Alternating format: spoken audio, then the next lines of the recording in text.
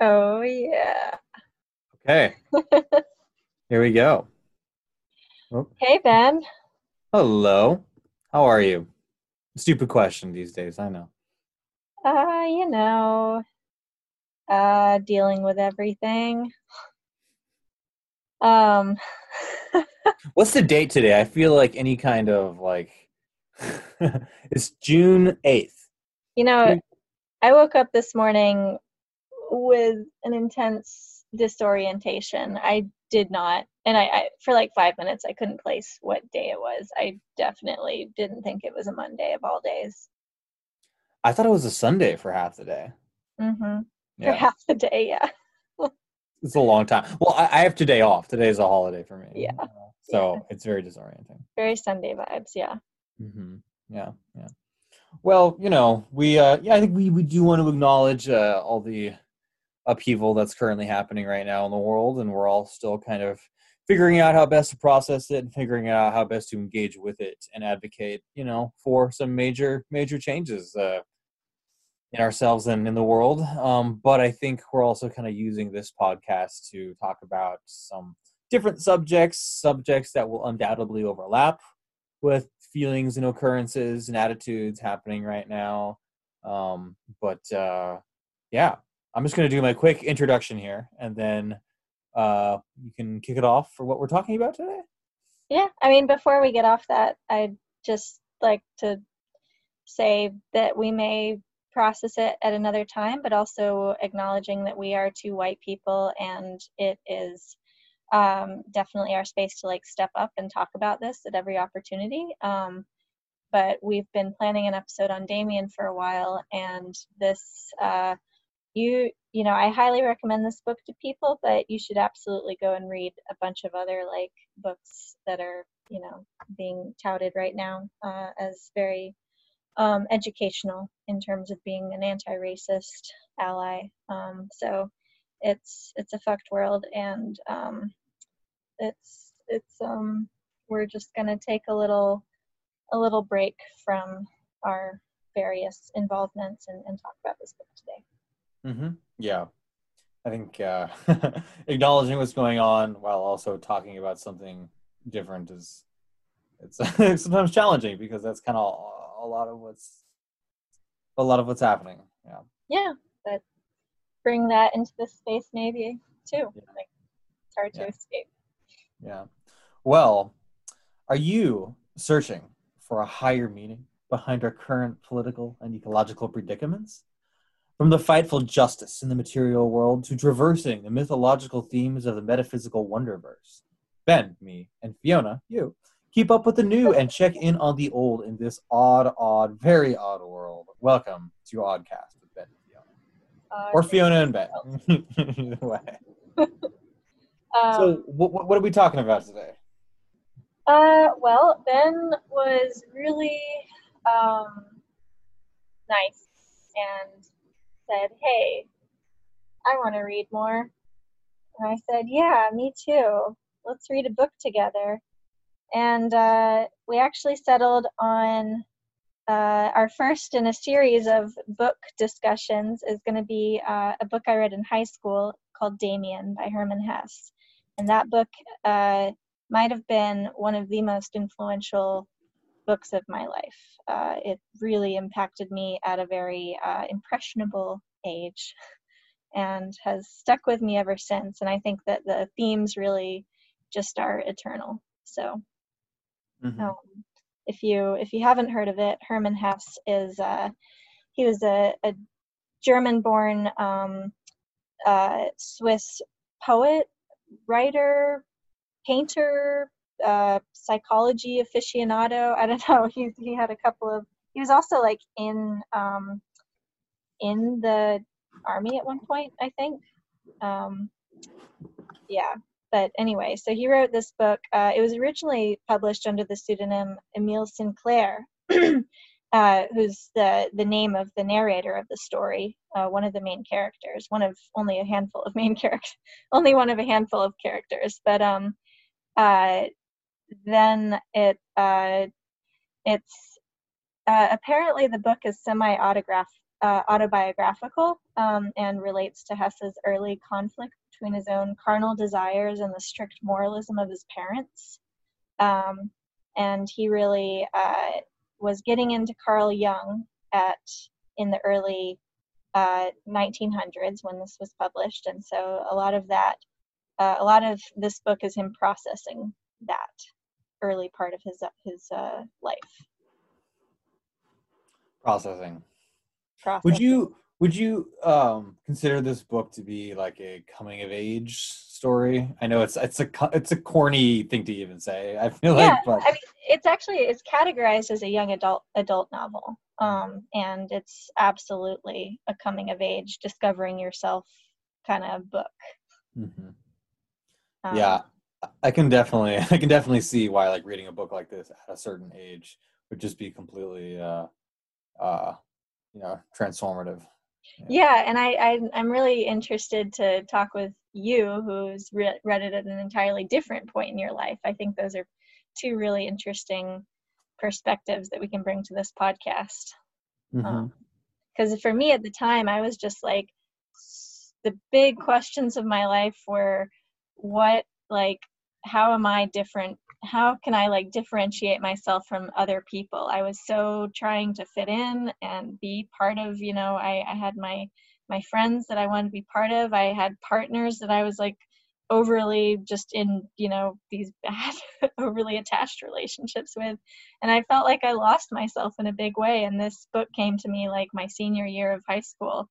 And it was kind of like a bit of a saving grace for me, because it's so intensely focused on just self-authenticity and answering your inner higher calling. Yeah. When was this book written? What, 1927? 1919. Oh, 1919. Yeah. Wow. Huh. Okay. That was my tie-in to going back to Black Lives Matter protests that are going on right now. But there was this great quote that one of the groups I'm involved with, CARW, relayed on a call yesterday, and it was somebody on a Black Lives Matter call said, there are two pandemics right now, COVID and racist police, one since 2019, one since 1619, and now we have another year ending in 19. Not that just tangentially relates, but that's some sort of Mayan calendar, conspiracy theory stuff. Yeah. The alignment. What does it mean? What does it mean? Every right before the new decade, there's a big turn of things. Yeah. You ever? I know. I feel like we're already going on a tangent right now, but you ever think about this is basically how people were in 1920 are like us. This is 1920. People 100 years, versions of you and me 100 years from now, assuming there's fucking people, are going to be like, man, those people, born way back in the night. What were they thinking about? It's just crazy to think that this feels like really high comment or something. Just in 1920 stuff was going on. Now it's 2020, and this is really dumb. Totally. No. I mean, not in the context of it's not dumb in the context of discussing Damien, because these back to the whole eternal themes thing. This book is set in. The book ends discussing World War I and this huge generational upheaval of just the world going to war, and it feeling like literally the end of the world was upon them. And we are kind of in another very huge societal upheaval moment. And so I think it's relevant. Yeah. Okay, so briefly, hey, Fiona, I've never read Damien. What's this book about? Okay, so this just mechanically. Yeah. Boy named Emile Sinclair. He's later revealed to be the author of the book. He's the narrator. He meets this older student named Damien, who's in a year above him, in their religious school, their Bible study school, whatever. What was it? You've read it more recently. Yeah, it's just a Christian. yeah, Bible school or whatever. Anyway, Secondary school. he's kind of Mission this like school. outcast. Damien doesn't really quite fit in with everyone, but everyone just sort of views him as strange. They respect him because he has this aura of like knowingness to him. He has an aura, we'll just leave it there, but people kind of let him be. But anyway, he befriends Emile Sinclair, who is a very sheltered young boy who's never really questioned much in his life.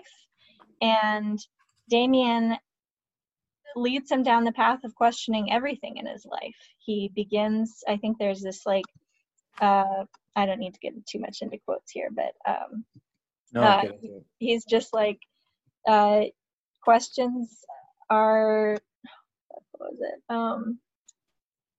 Yeah, he's just like never stop asking questions. Good that you ask. You should always ask. Always have doubts. And he starts with this the biblical story of Cain and Abel, and he has this whole new interpretation on it. And so he's this sort of shadowy figure that pops in and out of Emile Sinclair's life, but whenever they intersect, that Damien sort of points him down this new path of looking at the world in an entirely different and more critical way.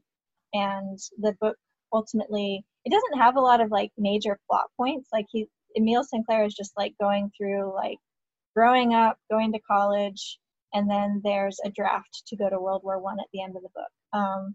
That's basically the timeline of the book, but there's a lot of, and it's a pretty short book, but there's a lot of self-searching that goes on in that time. Yeah, yeah. I think so. Yeah, maybe this book happens in maybe 3 parts. I'd say. Okay. You know him. Well, I'm just making it up, but like the time of when he sort of the first chapter is called like Two Realms, right? Like the first is the realm of family, innocence, and wholesome religion and respectability, and the second realm is the underworld he sees of men getting drunk in bars and talking about taboo ideas and even just sort of like turning biblical themes kind of inversely on themselves, as Damien explains to him, like, oh, maybe actually like it was like Cain who was like the righteous one, Abel was the wicked one, or just stuff like that, where taking very familiar themes and lessons or supposed lessons of the Bible and then inverting the lesson in a way that both scares him and me, like, oh my god, isn't that heresy, right? Yeah. But also he's like attracted to the idea too. And so I think one thing that really caught me about this book is that there's so much actually like kind of cringy humor in this book. I mean, Really? this book deals a lot with like obsession Uh-huh. in a really interesting way, which I'm happy to get into later. But also, there's something kind of just like juvenilely hilarious about how guilty he feels in the beginning about being like torn. I mean, he's 10 years old. He's 10 years old, and he's having these like very I don't know, deep existential crises. And I think it's a really admirable of him as an author to kind of give that credit to someone so young. How like when you're really, really young, even 10 years old, you are perfectly capable of having very like dark, deep, kind of critical thoughts about your own upbringing. And he has to adamantly defends that to the nth degree. He's like, to anyone to those readers who don't think that a 10-year-old is like capable of having these thoughts and feelings, my book is not for you. He just simply says that. He's like, yeah, you don't understand. Yeah, I remember that. Yeah, is this weird, complex thoughts for a 10-year-old to have? And honestly, like, no, Yeah, yeah, yeah, I had my most intense, I think, like period of my entire life of like existential in regards to existentialism when I was 15. That was like probably the biggest just like crazy period for me. yeah, yeah. Yeah, and how the struggles that you have. So anyway, it's just him sort of becoming less satisfied with his very religious, wholesome family upbringing and getting more involved with, being not so good of a student and, maybe going to the bars or something. Mm-hmm. But also, yeah, sorry, go on. Well, I was gonna say he's constantly um, wanting to follow the herd, and like uh, every time Damien pops back up in the book, he's like the person that sets him back on the path of finding himself. And Damien's quite moralistic about it. He's kind of just like quietly judging him. and Yeah. and I love it. Like he's such a superior asshole, but he just, yeah. And end of thought there. Yeah. Yeah. So, okay, I'm going to read a quote here, and maybe this will. Okay. So, to touch us upon, I think, when you wrestle with these certain challenges and themes as like a young person, you also realize these challenges are actually part of a long lineage of people wrestling with these ideas. You know, you are not the first person to, think about these things, right? So this is Damien sort of talking about, well, maybe, God, as we perceive him, like has flaws too. And maybe the devil isn't actually just a personification of evil, but just maybe something else, like turning over a rock and seeing like a different perspective of things. And so he says, his words, however, touched me directly on the whole secret of my adolescence, a secret I carried with me every hour of the day, in which I had not said a word to anyone ever. What Damien had said about God and the devil, about the official godly and the suppressed devilish one, corresponded exactly to my own thoughts, my own myth, my own conception of the world as being divided into two halves, the light and the dark. The realization that my problem was one that concerned all men, a problem of living and thinking. And suddenly, swept over me, I was overwhelmed by fear and respect as I suddenly saw and felt how deeply my own personal life and opinions were immersed in the eternal stream of great ideas. Yeah. I love how Hesse doesn't, he never like he never immerses himself too much in this world. Like these characters and this whole book is just a vehicle for him processing his greater like existentialism and just thoughts about the world. So I love that he like brings it back to like he could just say like, oh, this guy had the same exact thought as me. He could bring it back to Damien and say, wow, I really like felt this kinship with Damien, but it leads him to feeling this kinship with the wider world, with the wider like mankind. As opposed to just like righteous anger, towards his established beliefs growing up with. Yeah. I mean, okay, this is the same author who wrote Siddhartha, right? And like Steppenwolf.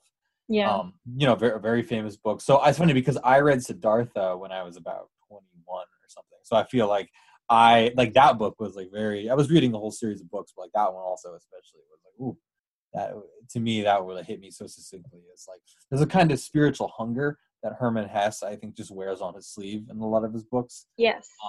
And sort of talking about that hunger, whereas like all his characters like seem to have that too, or at least his main ones here.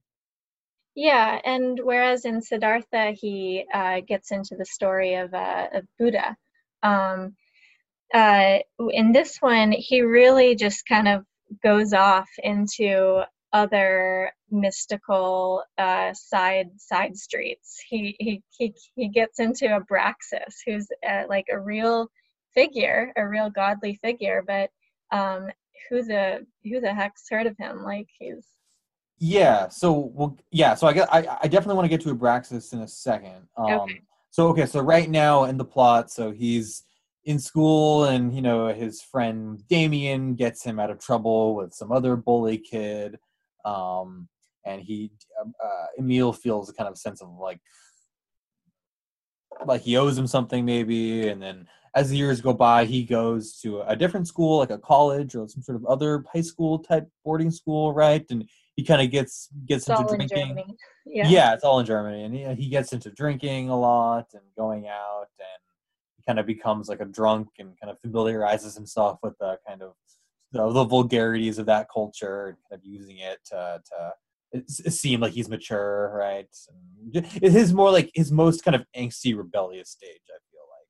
Yeah, So but a common theme is he's always searching for a mentor. He's always wanting the approval of some older or other person. So in that college period, he had this what was his face? I don't know. He had some older older person who gives him like the seal of approval, and that thus ends his period of like very angsty self-loathing, inward focused uh, um, thinking, and so he's no longer like apart from all the other boys. He's suddenly like welcomed into their herd.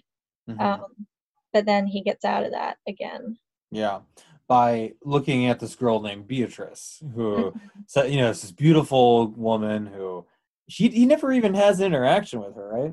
Yeah, and he doesn't even describe her as like, I don't even remember it. The emphasis is just like all of the forms and the figures in this book that seem to like speak to him most directly are forms that have these like duality, these dual natures. And so Beatrice, I remember, like maybe he did describe her as beautiful or something, but it was like she represented the best of both like feminine and masculine qualities. And Mm-hmm. that's also how he describes Damien. And so I think that duality is a huge theme in this book. Mm-hmm. Yeah, duality with all sorts of things, including male and female, which get into. Yeah, yeah. So there's this quote here when he's just describing Beatrice that I underlined, and this may be one of my favorite quotes here.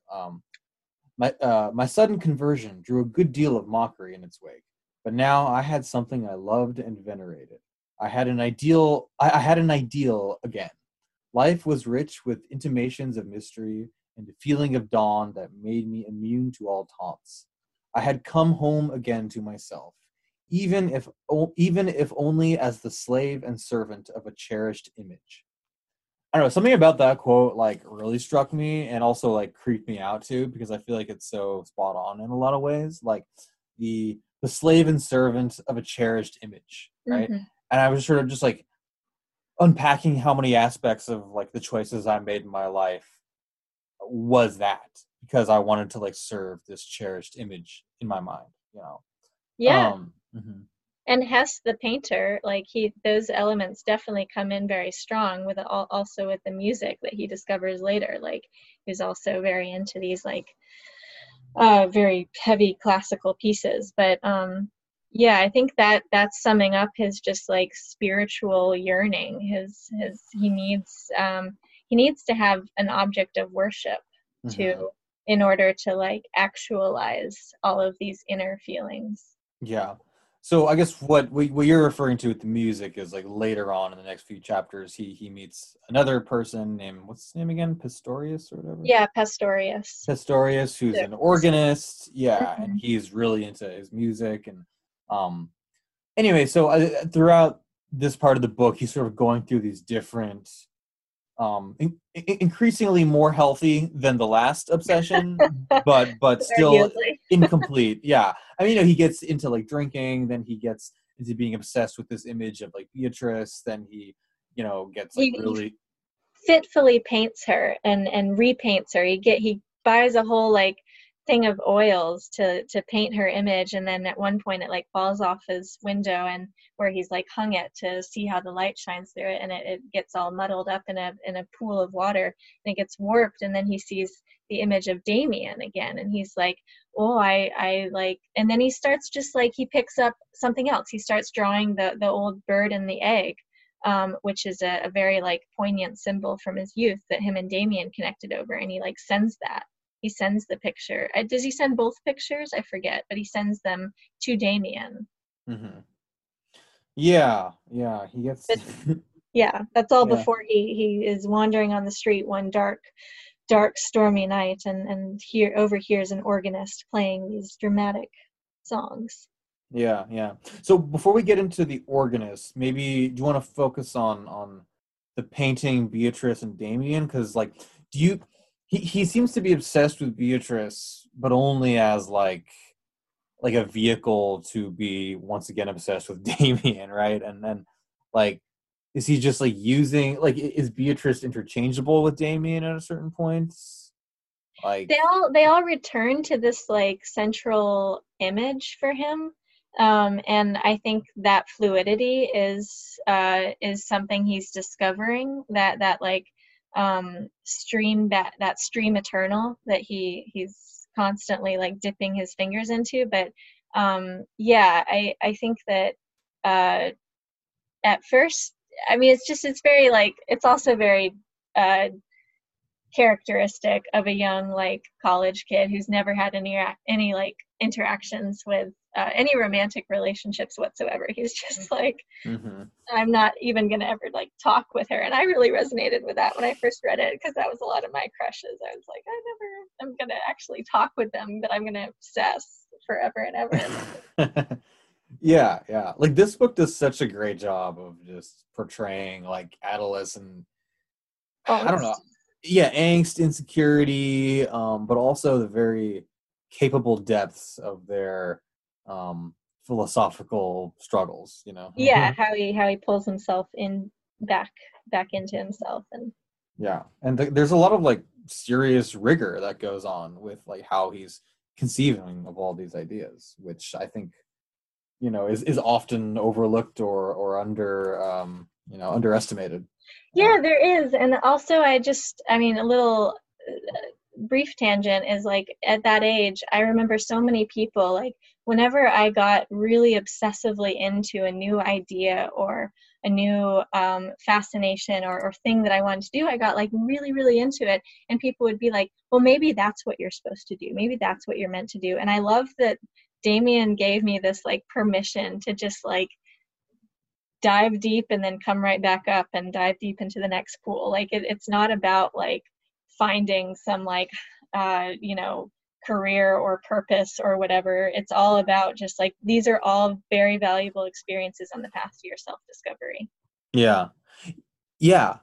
I feel like each of these things that Emil encounters, you know, drinking, painting, music, even just like the accumulation of alternate ideas, are all just kind of like pit stops, you know, and he has a moment where he kind of exemplifies like each one as like, Mm-hmm. this is gonna fulfill something, and then, you know, it subsides, and then he goes to the next thing.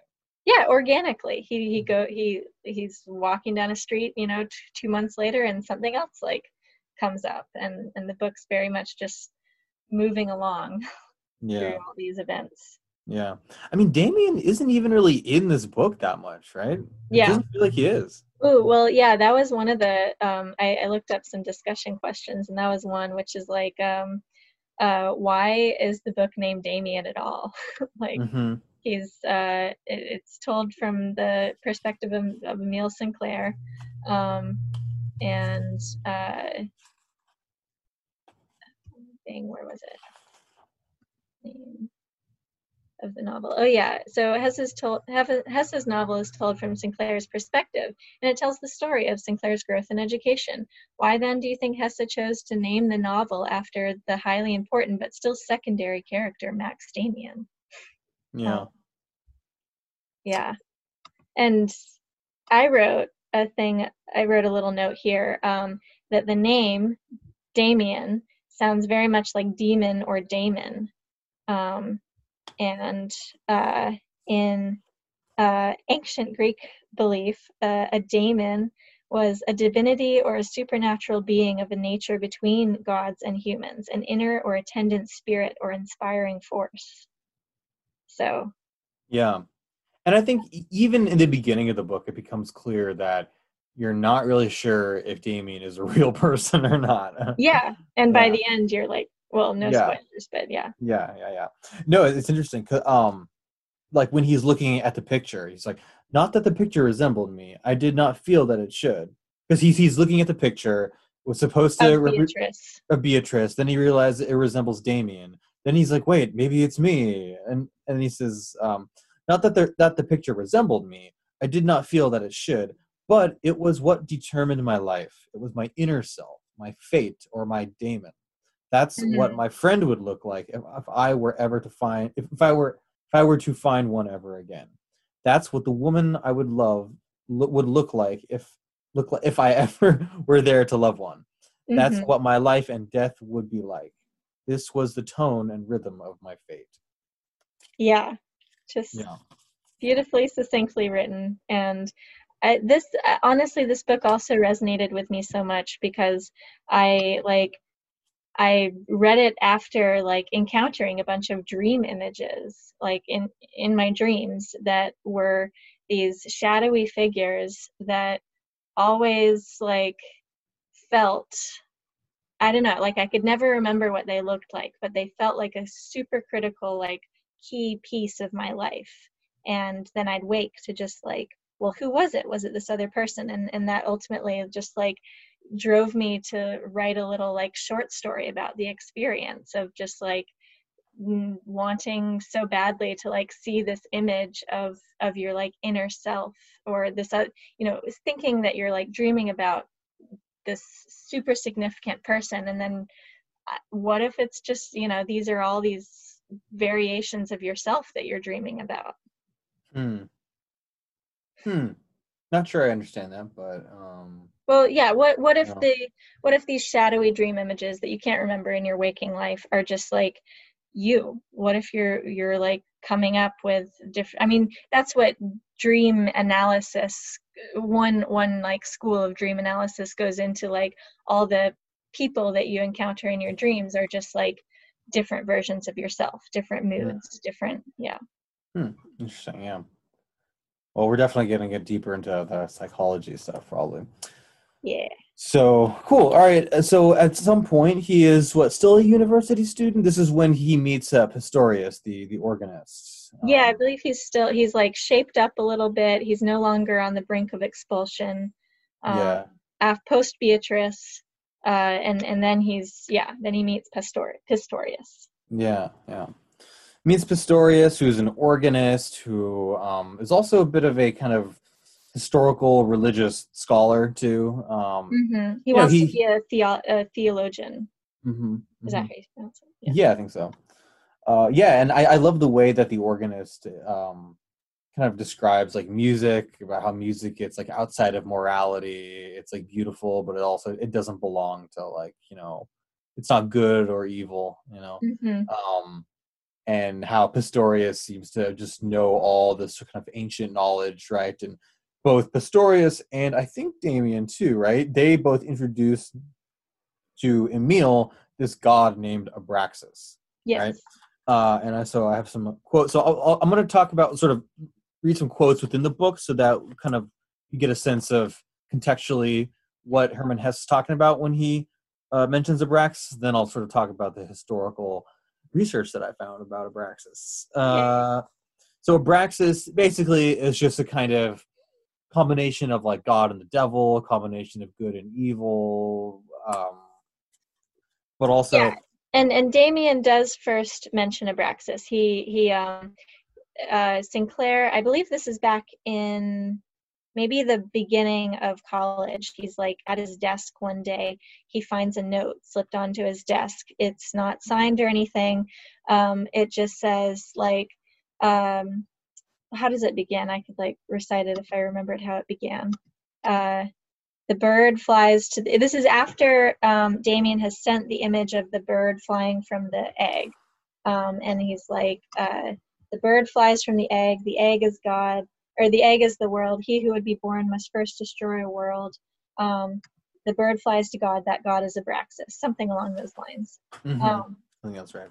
yeah, and so Abraxas is like and then his professor is lecturing about gods and symbology and whatnot that day, and he actually starts mentioning Abraxas, and he describes him as this like god of both this like devil and god of like good and evil.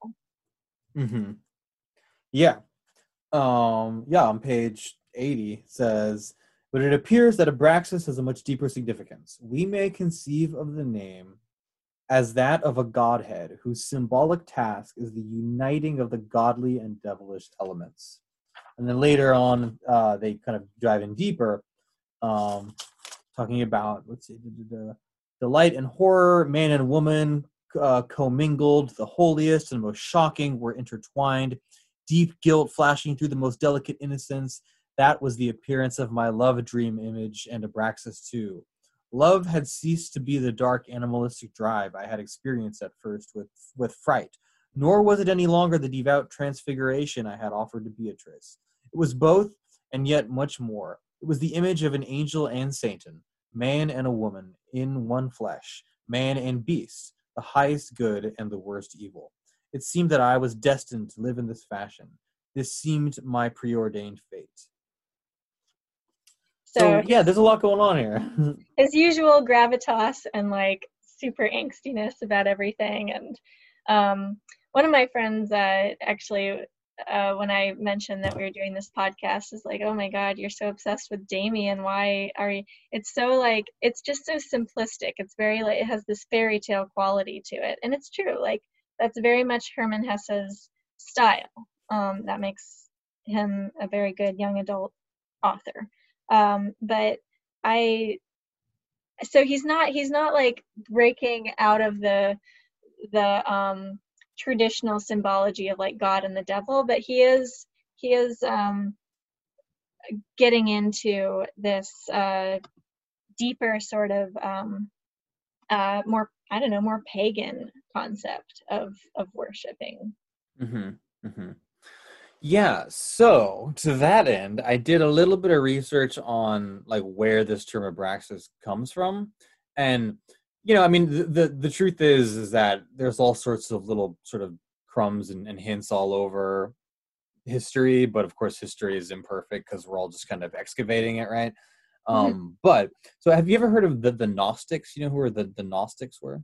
I hear that a lot. Could you refresh my memory what that means? So Gnosticism, it's a kind of like pre-Christian or early Christian. So kind of remember Christianity took hundreds of years before it suddenly took over the world of paganism, right? Mm-hmm. But so like within that time, there was all sorts of super interesting little deviations and sects of it. And Gnosticism is a collection of ancient religious ideas and systems which originated in the 1st century AD among early Christians and Jewish sects. These various groups emphasized personal spiritual knowledge over Orthodox teachings, traditions, and ecclesiastical authority. So this is, you could definitely call this, I can see the Catholic Church calling this heretics, which they certainly did, right? So Basilides, an early Gnostic teacher from Alexandria in Egypt, gave the name Abraxas to God, or the Great Archon, the god of 365 spheres or heavens, for each day of the year. Sources cite the 7 letters represent the 7 classic planets, and the original letters of the word in Greek add up to the number 365. In Catholicism, the writings of the Catholic bishop Irenaeus became central to Christian theology in the 2nd century. He believed that 365 heavens were created, and that angels from the last heaven then created our world. In his work, he claims the ruler of all 365 heavens is Abraxas. Now, in the 4th century, one of his cohorts, Epiphanes, claimed Abraxas was the being above all beings.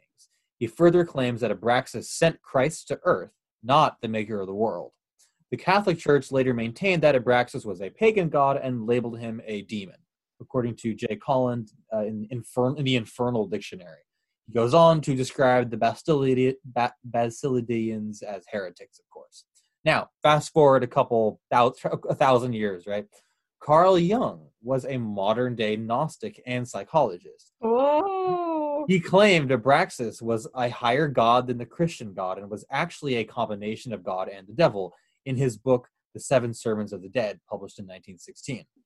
Jung was known for his explorations of the soul and or psyche and regularly entered visionary states to acquire mystical knowledge he sought. Okay. Sorry, one more thing about Carl Jung here. Okay. I'm just going off. Carl Jung described a 3-stage development in the human perception of God. The first stage was that God appears undifferentiated. The second stage is the perception of a benevolent Lord and an evil devil, in which each are separated to the point where the devil is finally banished. The final stage is the integration of the Lord and the devil. In the 7 Sermons of the Dead, he says, quote, Abraxas is the God whom it is difficult to know. His power is the very greatest because man does not perceive it. Man sees the summum bonum, the supreme good of the sun, and also the infimum malum, endless evil of the devil. But Abraxas he does not see, for he is indefinable life itself, which is the mother of good and evil alike. Abraxas is truly the terrible one, the sun and also the eternally gaping abyss of emptiness, magnificent even as the lion at the very moment when he strikes his prey down. His beauty is like the beauty of a spring morning. He is the monster of the underworld. He is the bright light of the day and the deepest night of madness. He is the mightiest manifest being, and in him creation becomes frightened of itself. Carl Jung quoted in Stuart Holdroyd's The Elements of Gnosticism is, Abraxas is a thousand-armed plop, a coiled knot of winged serpents, the hermaphrodite of the earliest beginning, the lord of toads and frogs, which live in the water, abundance that seeketh union with emptiness. So, more content for us to dive over. Yeah, immediate reactions to all that What are your immediate reactions? I just find it fascinating that the demonization of old gods and the demonization of things that are, not well understood or whatever. Like Abraxas started off as a god. And in fact, there's what he was like, there was a god for every 365 days, you said? Each day, yeah. There were 365 layers of heaven. Oh, okay, yeah, that's really cool to imagine. But then yeah, I didn't like blah, blah, blah. he but then he becomes a demon later to people. And in fact, I remember first hearing about Abraxas myself in Charmed, a great TV show, and Abraxas is a demon in Charmed who steals the witch's powers by reading everything backwards or whatever from their Book of Shadows. But yeah, that's fascinating. So he starts off as this Greek god, right? Yeah. It's a little fuzzy. But there's also a theory that this is where the term abracadabra came from as well. And it's a little bit fuzzy because the Gnostics probably took his name from all sorts of different little odds and ends, which I'm not going to go down right now. But I think the most intact version of Abraxas that symbolizes what we're talking about is from the Gnostic tradition. It's in the National Geographic article in 2019. Says ancient Egypt gave rise to one of the world's oldest Christian faiths.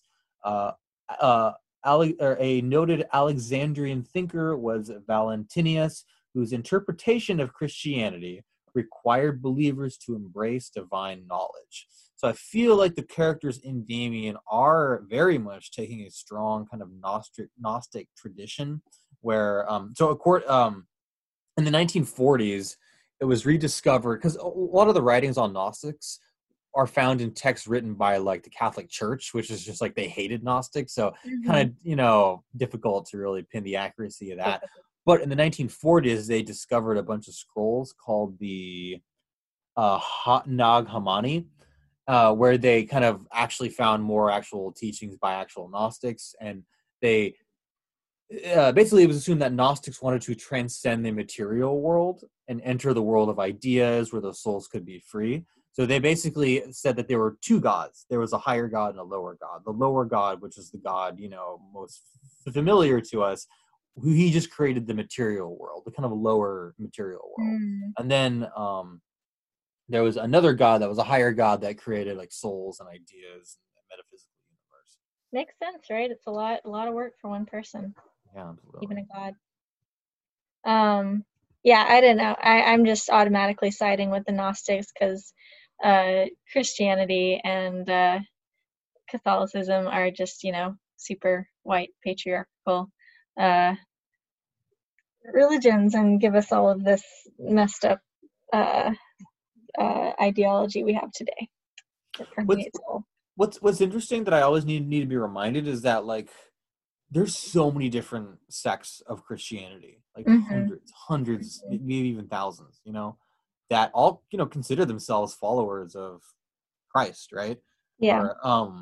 But I think what's interesting is that people in this book, they don't seem to be totally doing away with Christianity. They're not saying fuck Jesus. They're just saying like, no, like my interpretation of Jesus is to, or Christianity is the tradition where you are constantly seeking out more knowledge, where like you don't place your faith in institutions, you place your faith on interpersonal exploration, right?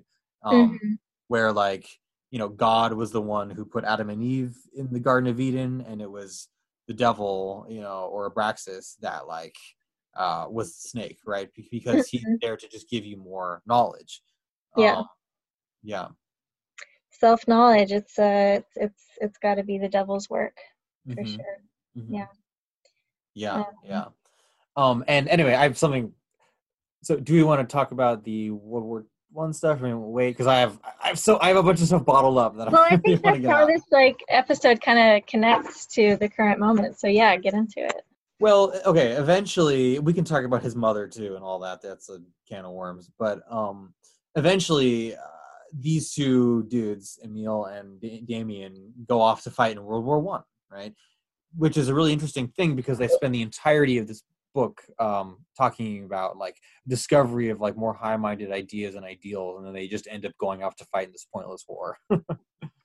Yeah, yeah. That was one of the questions I highlighted was given that like um, you have that's really where the most action of the entire book happens is in like the last couple of pages where they're like, oh, and World War One started happening and their bubble was burst and they all had to go to war, Mm-hmm. Mm-hmm. by the way. Yeah. Uh, Yeah. yeah, so And so Damien has been or Sinclair has been reunited with Damien, and he has met Damien's mother, and we'll get into that later, Frau Eva. But they are all sort of hanging out together all the time, and then we get the little knowledge bomb that, oh yeah, this whole book took place in the wake, or I'm sorry, in uh, the period right before World War One. mm-hmm. Mm-hmm. Yeah. Which I find almost to be the most interesting part of the whole book. Really? Okay. Yeah. Yeah. Okay. Why? Because I can't tell if it undercuts everything that the entire book was talking about or if it reaffirms it. Um Oh. yeah, yeah. So, yeah. It seems like there's an entire multiple generations of people that lived in this period of in Europe where it had unprecedented peace, you know, for hundreds of years leading up to World War I, where Europe had been fighting wars for hundreds of years, and then I think after I don't remember what the last war was, but from like the mid 1700s onward, Europe actually was pretty relatively peaceful. I mean, yes, they were colonizing all sorts of other places in the world, Mhm. but like Europe itself had not been fighting each other. And so I find it really fascinating kind of to dissect the cultural mindset of like what led millions and millions of people to sign up to fight in this pointless dandy war, you know, Mhm. for these like, you know, quickly dissolving imperial powers and sense of national statehood, right? Mhm. Um, and there's a great like 18-hour podcast called Hardcore History I was listening to that talks about World War I and how A like little light reading for this all these episode. all these countries were just planning for hundreds of years about the sort of potential skirmish that would happen and all these very delicate alliances that were all kind of leaning on each other and how it all just kind of got out of hand and how they were sort of imagining, you know, fighting in a kind of war that was strategically and technologically bear no resemblance to the technology and like new machines of death that would, you know, soon to reveal themselves. Um, and how it was just completely took everyone by surprise. Including horrible different gases that they were Mm-hmm. using. Exactly. Yeah. No to chemical warfare, Jenny Bird. Uh-huh. Yeah. Um, and it's funny because I watched this movie a couple weeks ago called The Lost City of Z, Mhm. which took place in the kind of lead up to World War One. It's about, you know, these like English English lads, you know, who were part of like the military and part of it's a whole generation of people that got to train and be part of these like lords and like noble houses, but didn't really have any like war to gain any glory with, you know. And people like the main character, he's like, I'm getting older, and like, you know, this is, I only like have a limited amount of years to like earn my stripes, you know, and I'm just like going on these like hunts with my like troops, and it's a bunch of like bored soldiers just who have nothing to do and are just thirsty. Once again, going back to that kind of sense of like thirst for a higher purpose, right? That can lead you to do some like not so noble adventures, you know? Yeah. And I And this, think, yeah, continue. no, I'm just to conclude. I just find it ironic that all these characters spent all this book, what seems like trying to attain a level of like spiritual transcendence, and yet they seem so just totally fine, just resigning themselves to, you know, gallop away to this completely pointless war just for like the sheer adventure of it. And the just, this is what happens when the hunger for being part of something greater than yourself can lead to actually, ironically, destruction. Okay, so that's an interpretation of the characters' reactions to this war. I like. I also was like really confused when it's revealed that like Damien goes and he becomes some kind of general in the war, and you're like, I didn't see that coming. You don't seem to be at all like he when the war first breaks, when news of the war first breaks, he's just like, you know, we've been anticipating this moment for a while now. We knew that society was like leading up to this, and we, you know, very Western focus there, but Quote, yeah. I'm looking for a quote. Hold Okay. Um, and just real quick reflection on what you just said. So on. this book was written the year after World War II ended, 1919. World War I was 1914 to 1918, and this in some of the back pages of the book that's in the, you know, republished edition, they talk about how this book was a zeitgeist of the times to people, because they were coming out, they were reading it after World War I, as they were sort of blinking, dazed, coming from the emerging from the horrors and destructions of the war. And I don't think that the book is super pro-war. I just think they see it as this necessary upheaval that's going to take place. They're very like agnostic on the whole, like they don't come down on one side of like condemning violence. They're just like, this is, which sounds really bad right now, but they're very much like, these are the like nature, like mankind is going to just like go through its turmoil like this, Mm-hmm. in order to, you know, achieve a greater understanding.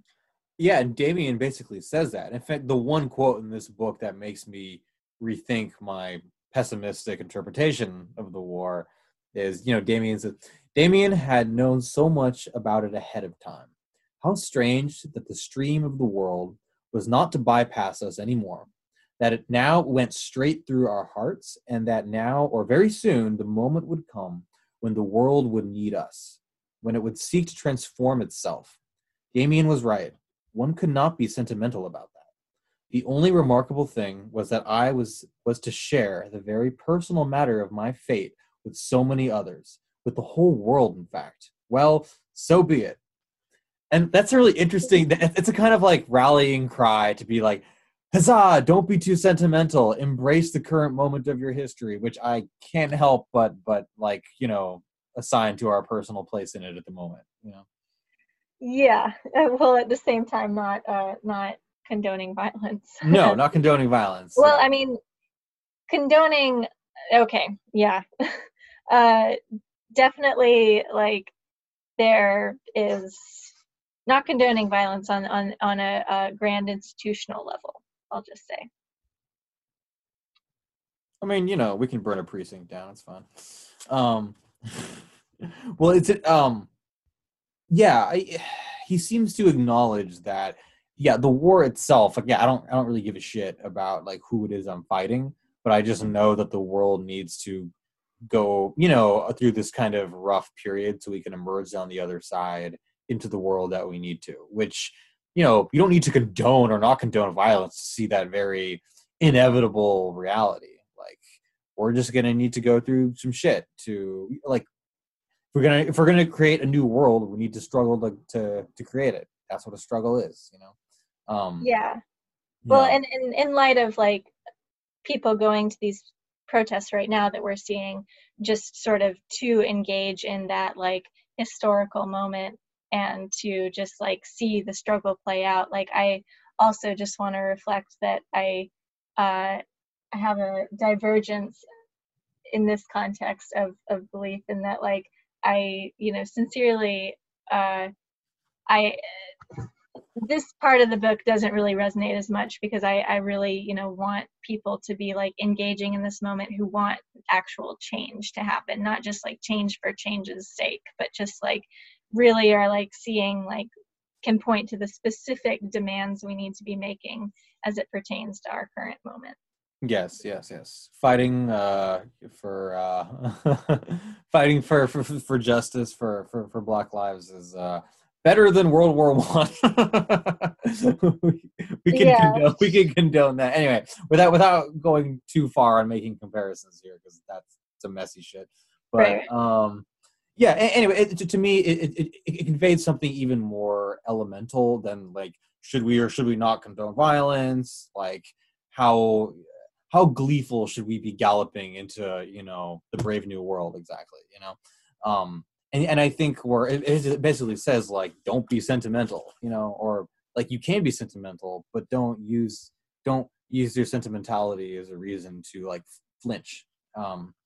And But it's interesting because there's another quote earlier in that basically that I also resonated with about his like suspicion for tranquility.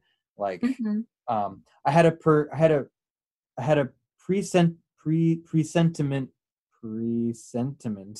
that this was a foretaste of that new and higher community which we speculated about so much. In him now hanging out with Damien and his mother at the end of the book. Mm-hmm. Um, Yet, at any moment, this happiness could produce in me the deepest melancholy, for I knew very well that it could not last. It was not my lot to breathe fullness and comfort. I needed the spur of tormented haste. um, which is like, ooh, that one struck He deep. said it himself. He needs torment. Yeah. Like I can't relax because I need to attend to some crisis right now, you know, or Uh-huh. I can anticipate crises coming. You know, we're being haunted by our future. Uh-huh. Yeah. Yeah. Well, I was okay. We're straying from commenting on the protests, but I was thinking about like this brave new world in the wake of our pandemic right now that we're also Mm-hmm. that's very much intertwined with the societal upheaval for justice. And we just it you know it hit me the other day taking this like walk and looking at the clouds and thinking on all these like summers in the past where it just like had all these like great moments just walking around and like going door to door talking with people. And um it struck me in that moment like you're not going to be doing that anytime soon. Like that world is dead, that world in which you could go and do that, in which you could like go and just like take in this new state that you've moved to, and you know, neighborhood by neighborhood, and get a sense of like how people are living their lives. You're not able to do that right now. And a lot of um the friction we're seeing with people not adhering uh, to basic common sense guidelines of how we should uh, conduct ourselves in the midst of a pandemic. You know, going out to bars and to the South is just a shit show right now. Is I think just a is coming is not is having this like nostalgia for the old world and not seeing that like we are in a brave new world right now, and just wanting to maintain it your semblance of normalcy at any cost. Mm-hmm. Yeah.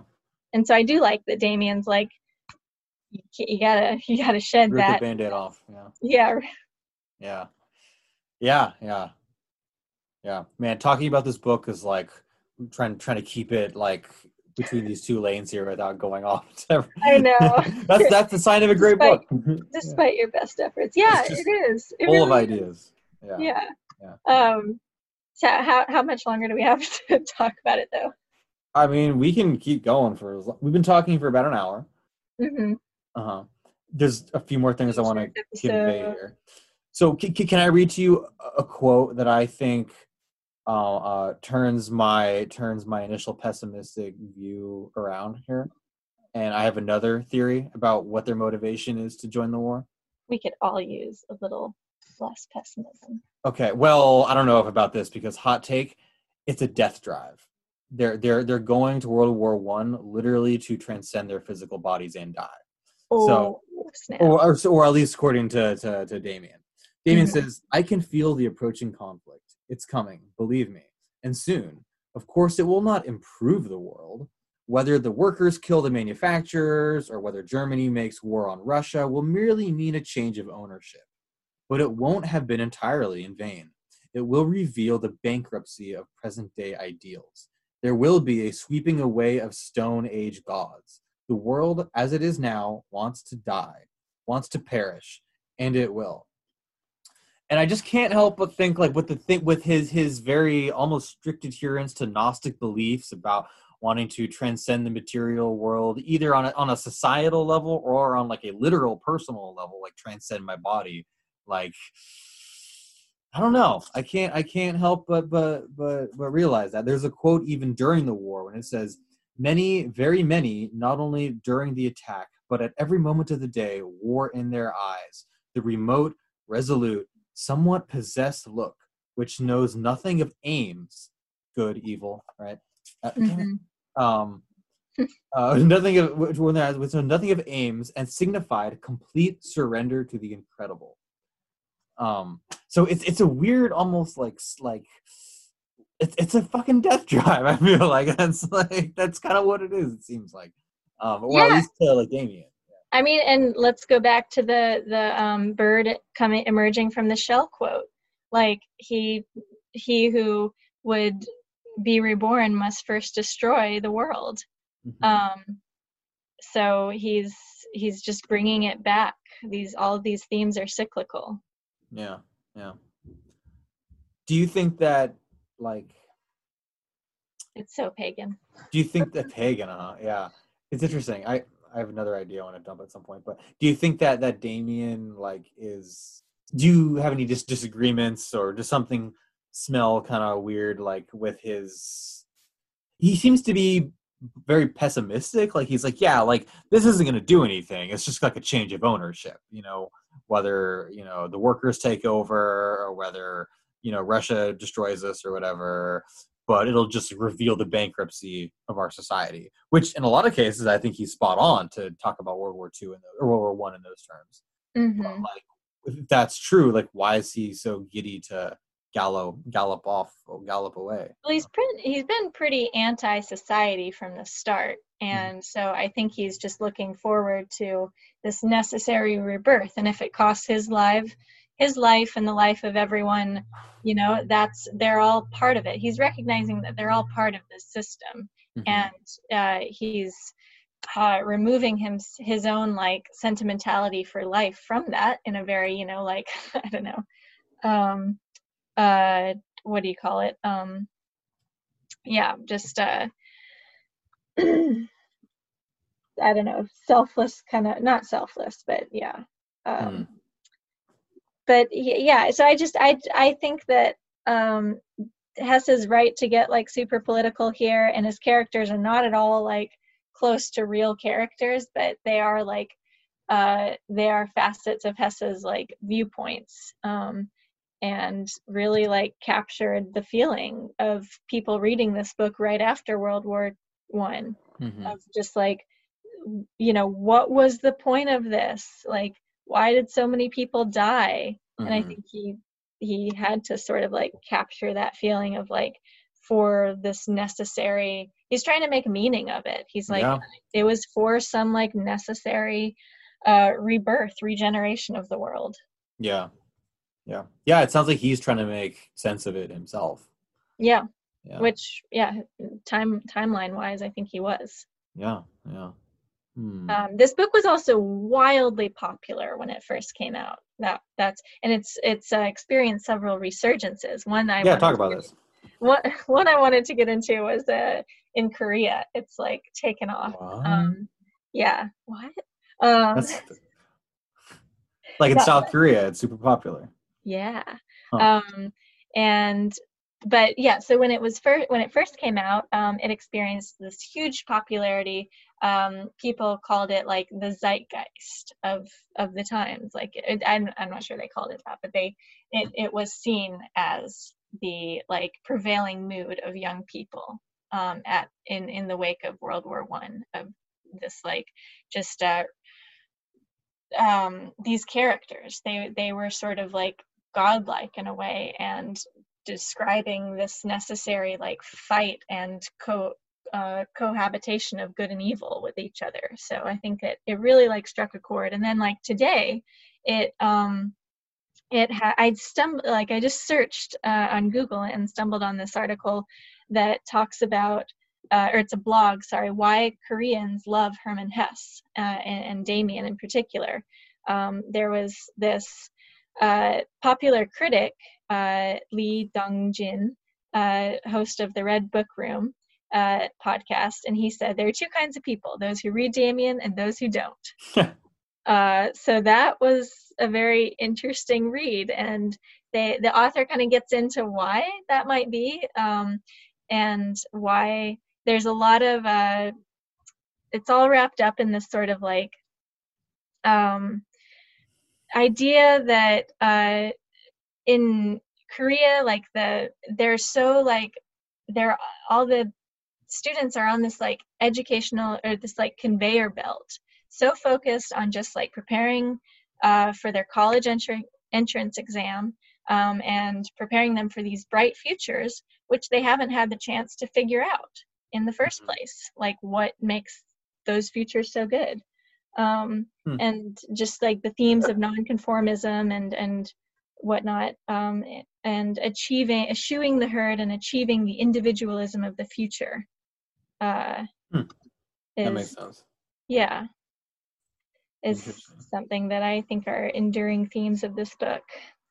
Yeah, so much of, especially the first half of the book, it made me, it's sort of like it gives you a nostalgia for a time you never lived in. Like it just seems like, even though they're exploring all these ideas, there's this pervading sense of like innocence throughout the whole thing, of where like this is the time in your life and a time in the world, even where, or a time and space in the world where like there wasn't really any big upheavals going on. You could just go to school, talk about ideas. I mean, you really had the like time and space and lack of immediate crises to really just like dive into some of these ideas and, just be a schoolboy lad and, just like kind of just like mess around. And if you want to go drink, you can do that. If you want to talk about all these heavy ideas, you can do that. And it's just like there's a sense of like leisureliness to everyone that even when they're dealing with these heavy ideas just kind of seeps through, that really sets up the World War I call to arms really strikingly.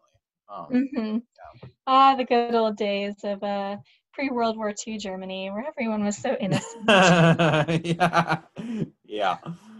It's interesting. It's interesting. I mean, it does such a great job at getting into the mindset both of any adolescent, but also specifically the mindset of a time in history leading up to World War I. Yeah. And yeah, I think that he has a lot of your quote kind of got at it, but he has a lot of commentary on industrialization, and that was another point that the author of this blog commenting on Korean obsession with Damien got into, is just that like there's this obsession with like Westerners having this what was it? An idolization of Westerners as having the creativity, nonconformity, effectiveness, and sheer wealth that Koreans see their country as lacking. Interesting. So I Yeah.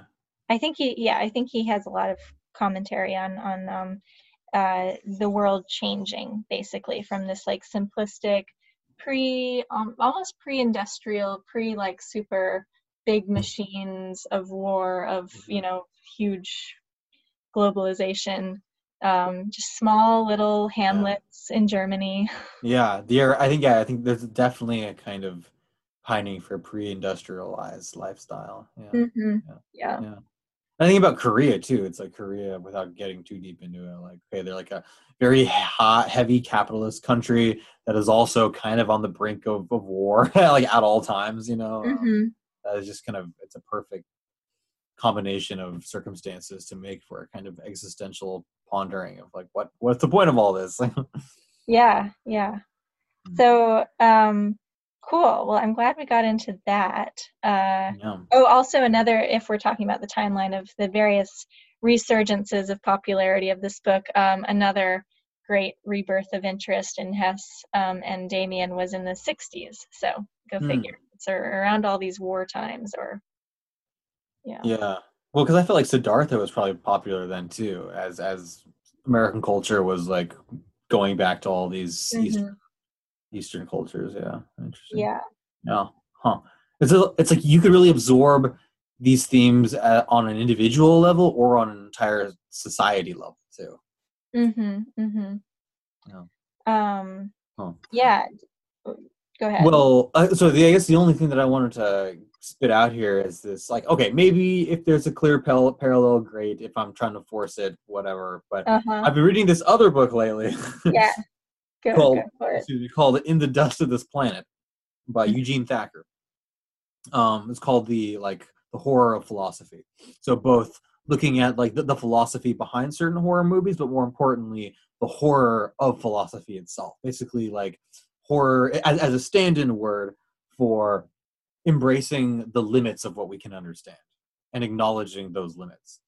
And how various philosophers have like dealt with that. Which I think With there's the a word. idea of horror. No, the idea of like what are the limits of what we can understand, Oh, okay. which is a central theme in a lot of horror movies, especially like cosmic horror, um, Mm-hmm. or like supernatural horror, especially. Mm-hmm. Um, anyway, but the introduction of the book talks about this theme called basically thinking about our own vantage points and how they relate to the society, the external world, and the world we can't conceive of even.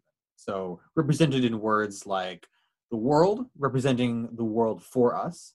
That's society. That's the same world that like we're trying to save, right? Like we're gonna save the world, or oh god, like the world's on fire right now. Like that's the world for us, made for us. Then there's the world in itself, and that can be described as the earth, right? These are all the microbes, all the insect world, the plants. These are all where the ologies come from. This is where a lot of the like sciences come from. And so, the world in itself can be different than the world for us, but it also can kind of overlap at times as well. Like, when there's a big hurricane, we are reminded that the world made for us only takes place within the world for itself. Like the world for itself has its own, you know, systems that we're just living in, right? And Mm-hmm. then the third one is the planet. The planet represents the world without us, a a world outside of like the world for us or even the world in itself. And so I can't. So the world in itself, or the world for us, which is the world, represents God, right? The Mm-hmm. world in itself represents the devil, or this is where a lot of pagan religions come from. Mm-hmm. So, um, or like the idea of the devil being like a kind of inversion of the like godly world, whereas Mm-hmm. paganism is something that happens outside of those two dichotomies, right? And yet both Satanism and paganism still inhabit the world in itself, right? Like the earth. The world outside of us, which is the planet, which encompasses the entire cosmic planetary spheres, out there. This is like something that even when we imagine the world without us, we're still stuck in a framework where we're like placing ourselves in it. We're still unfortunately limited by our ability to assume that we know what things are going to look like if we just hypothetically remove ourselves from the picture, right? Mm-hmm. And so the world without us represents a kind of like um, a kind of emptiness outside of morality, outside of good and evil, outside of even the revolts that evil has against good. This is just a kind of external universe that encompasses the ideas of good and evil, because we can't conceive of it like at all, Mm-hmm. even as a Hessa concept. certainly can't. Huh? Hessa certainly can't. No, yeah. So anyway, I don't know if this like fully ties back into things, but I just like the entire time when I was reading both these books, I was like, oh my god, this is, we can like plug these things into each other. These are like very universal. Yeah. So yeah, God is the world, the devil is the earth, and Abraxas is the planet. Mm-hmm. Yeah. I love that. Um, yeah, I mean, it's interesting how we use those words too. And I feel like there's a lot of when we want to go like really, there are levels of magnitude, right? Like the earth feels very like grounded, and it feels very much like this is the earth. This planet, this little blue dot is like where our home is. It's like synonymous with like home and whatever. And then world is like when we're trying to describe, you know, some big thing, like this is something the whole world experiences.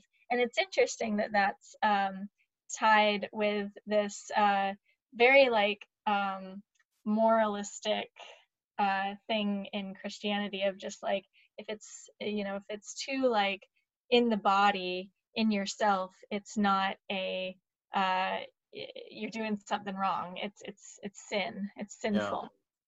But that's honestly like the only place where we can experience our own experience of the experience our own experience.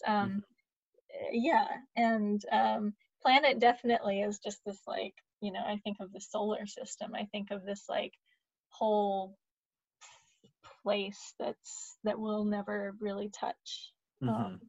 Yeah. Well, what's interesting about this book, and you kind of touched on it in terms of like scales, right? Like at Yeah. first glance, it sounds like I'm describing a kind of problem of scale, right? Yeah. But actually, and this is sort of the theme of the book, the In the Dust of This Planet, is about how actually the concept of the world, or the kind of pesky, disturbing reminders of the wordless physical backdrop of the universe, actually finds its way into our everyday lives and kind of seeps its way back into the world and the earth. You know, it's not some out there concept. It actually kind of seeps back into the everyday world and kind of haunts us with its implications. Yeah. Mm-hmm. You're saying, sorry, that was the planet, or what haunts us? The planet, the concept of the planet. Yeah. Like the unthinkable world. Right, and that's the one that's used in the title, In the Dust of This Planet, right? I don't know if that's what it's. I haven't gotten to the point where they're really referring to the title itself yet. Oh, okay. Yeah, I probably, yeah. Um, Anyway, so I had to get that off my chest. Maybe it doesn't make any sense, but that's just how I process ideas. we'll build on it. We'll build on it. Okay, This cool. is we're ultimately just, you know, figuring out our own spiritualities through this podcast. That's the ultimate aim. So we've got to have a context, a relationship with the world as it is now, and yeah. Yeah, I really do. The total, I don't know, this is just my own connection with what you were just describing with the whole distinction between those three different words. One of the organizers of this call I was on Sunday that was describing the history of police in the U.S. They were very much into it's a little hippie for me, but they were into like grounding and like feeling your body, and they're like, don't get too academic with all of this stuff. Like don't go like too much in the mind, like feel it, resist going into that like academic mode, because you've got to like feel the weight of this. You've got to like feel it in your actual body. Mm-hmm. And I do think that spirituality has a tendency to get like super heady and super outside of the body. But the thing I appreciate about Damien so much is that he's he's he's propagating, or I'm sorry, he's advocating for this God that is like of the world, of like of the here and now, not these other realms. Mm-hmm. Yeah. Yeah, I don't, to be honest, I don't, it sounds like he's like playing with a lot of ideas, but not really being like, this is the correct path, or this is what everything means. Even I appreciate the ambiguity, actually, of a lot of the things in this book. That he doesn't come out and say this is the path that you Yeah, should yeah, follow.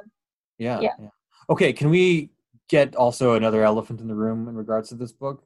yeah. What is there some like homosexuality in this book? Like, what's the deal with like with Damien being or Emil being like really entranced by like Damien this whole time, and You he know, keeps remarking on his like fine masculine features. right. There's a Some, lot of very sensual language in this book. yeah, some kid in my high school class remarked on that in like our second group discussion of the book, and he was like, he's always talking about like sniffing the soap off the nape of Damien's neck, like sitting behind him in class, like he's Yeah. super just like, and then the kiss at the end, like he's so like into him. And I at the time I did not appreciate that comment, but I think now I can and I still am like, you were like just bringing that up for the laughs or whatever. But I, yeah, I don't know. I do think we've not talked about this on like two of our episodes, and it is a definite like, it's a definite theme of just like, I don't know, discovering yourself through see like potentially here I'm just like running with this thought, but like uh discovering your form that is like similar to another person's form. It's not the opposite sex. It's not like a body that you have no familiarity with. You're discovering yourself through a body that you do have familiarity with, like a body that is similar to your own. And I I definitely get his just like, he has an equal obsession for all, well, not an equal obsession, but he has an obsession with all of his mentors. Anyone who's like helping him to process, he immediately has this like reverence for. He seems to be very obsessive. Yeah, he's Yeah. very he's a seeker. He's a seeker. Mm-hmm. Yeah. But yeah, I don't know. Did you have any other like thoughts on like what that might represent in the book, or? Yeah, I mean, there's the kind of the most obvious kind of historically placed interpretation of the homosexuality. It's like, okay, this is still published in 1919. Like, it was probably still pretty taboo to openly talk about this stuff, like Maybe, yeah. homosexuality. Maybe, I don't know. So I mean, there's that interpretation of it. It's just like, okay, he is straight up, obviously, just talking about homosexuality and the kind of like unsayable, unthinkable, but just coming up right up to the line and saying it overtly. But Yeah. he can't, both because of the realistic time period constraints and also the themes in this book too, which are very convenient. You know, he's talking about breaking through this sort of old code of morality that is not serving anyone. And everything is just right below the surface. And yeah, and it's funny. We were just talking before we recorded this about the movie The Lighthouse, which I'm just still digesting, but about how like that's another movie that talks about like, you know, the role, like what is the role of like masculinity in society, and like Mm-hmm. masculinity trying to like wrestle with itself, you know. And like there's very like homoerotic like moments in that movie that they can't really do anything about because that's the time period they're living in, and that's all just like rolled up into this like just repressed like toxic cycle or something. And then there's the like the hermaphrodite aspect of Abraxas, and there seems to be a lot of just like gender fluidity in a lot of these descriptions in the book. Yeah, I like that way of describing it. I feel like because he's not without his crushes on women for sure. But he's always just drawn to something that honestly resonated with me a whole bunch, which is just this more androgynous or hermaphroditic form, which is it's not a focus on like yourself, your own image, and it's not a focus on other people. It's this like blend of like you and other, and in this like one form, and that is, I don't know, something we could devote a whole episode to probably. It kind of reminds me of Plato and in the whole kind of the souls theory, the twin souls or whatever. Was that the twin? That's not the twin flames. That's the soulmate theory. I don't know, whatever. That like we used to be man. People used to be have both like male and female parts, and then the gods got jealous, so they split them in two, and so we're always looking for our other half.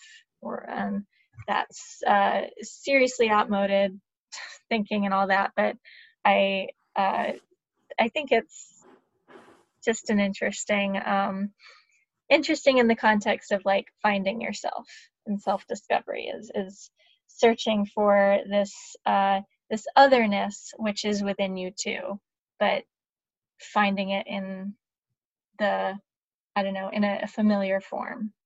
It's the best way I can describe it right now. Yeah, no, that makes sense. Speaking off the cuff. Yeah. Yeah, do you have any, I don't know, what would it be to uplift this kind of dual-natured God in society today? What would that be like? Do you think that would be that would meet with a lot of resistance to have a dual-natured God, or a hermaphroditic God even? I think a dual-natured God is a concept that I feel like would come to most people quite naturally. Yeah. Commonsensically. Like, yeah, of course. Yeah, I think we get so focused on gender, and that's because we've, Christianity and especially in the West has been such a like patriarchy. It's been perpetuating patriarchy so hard, and it's very male dominated in its imagery and power. But I think it would be radical actually to have a like hermaphroditic god form that was mainstream.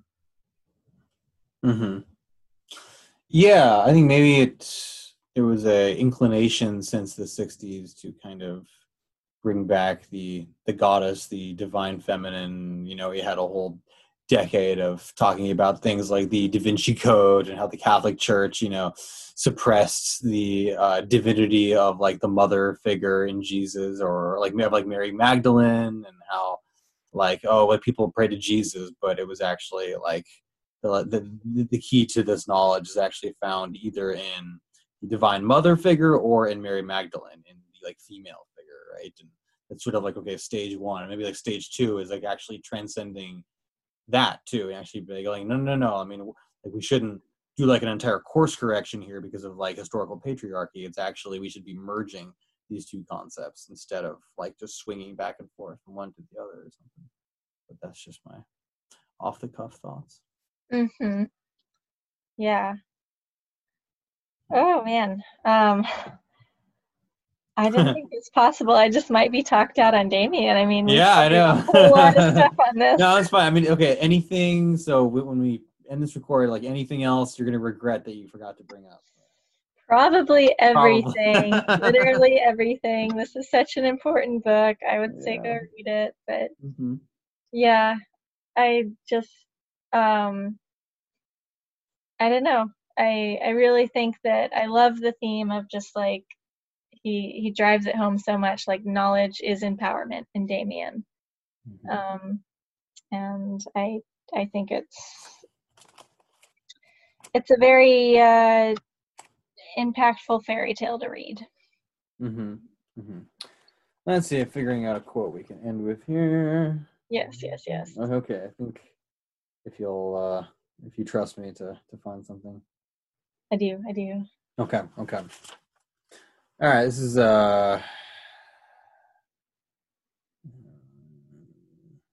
okay. Page 126 and 127 here. So I'm okay. Humanity, which they loved as we did, was for them something complete that must be maintained and protected. For us, humanity was a distant goal toward which all men were moving, which image no one knew, whose laws were nowhere written down. We who bore the mark felt no anxiety about the shape the future was to take. All of these faiths and teachings seemed to us already dead and useless. The only duty and destiny we acknowledged was that each one of us should become so completely himself, so utterly faithful to the active seed which nature planted within him, that in living out this growth, he could be surprised by nothing unknown to come. Mm. When was that in the book for context? Well, that's at the very end. That's like, I think, the last chapter when he's talking with the mother, with Damien at their house, I think. Okay. Sorry. No, I love that is the one that we're ending on. That goes back to the whole individualism of the future, the just like unknownness of it, and the just we're constantly creating it as we go. Mm-hmm. Yeah. And Follow what rings true to your nature found within you. yeah, and You'll create. to bring it back to a quote at the beginning of the book that makes me think of, he says, like, I think this is actually in Thomas Mann's introduction, that like each no, it's in the beginning of Damien, I'm pretty sure, but he says, like, you know, each one of us holds like the entire like history of mankind and everything. Like um uh if everyone was to die and only one person like survived, they could recreate everything again. And that is precisely why like uh you can't like just kill a man with a single bullet, Mm-hmm. because their whole our our self lives on in our ideas, whatever. Hmm. But yeah, I like that he is very faithful to that theme of like uh, we're all moving towards some inevitable end of uh, discovery, for lack of a better word. Yeah. Peter. I also like this quote. Only the ideas that we actually live are of any value. Mm. Yep. I would think that would resonate with you.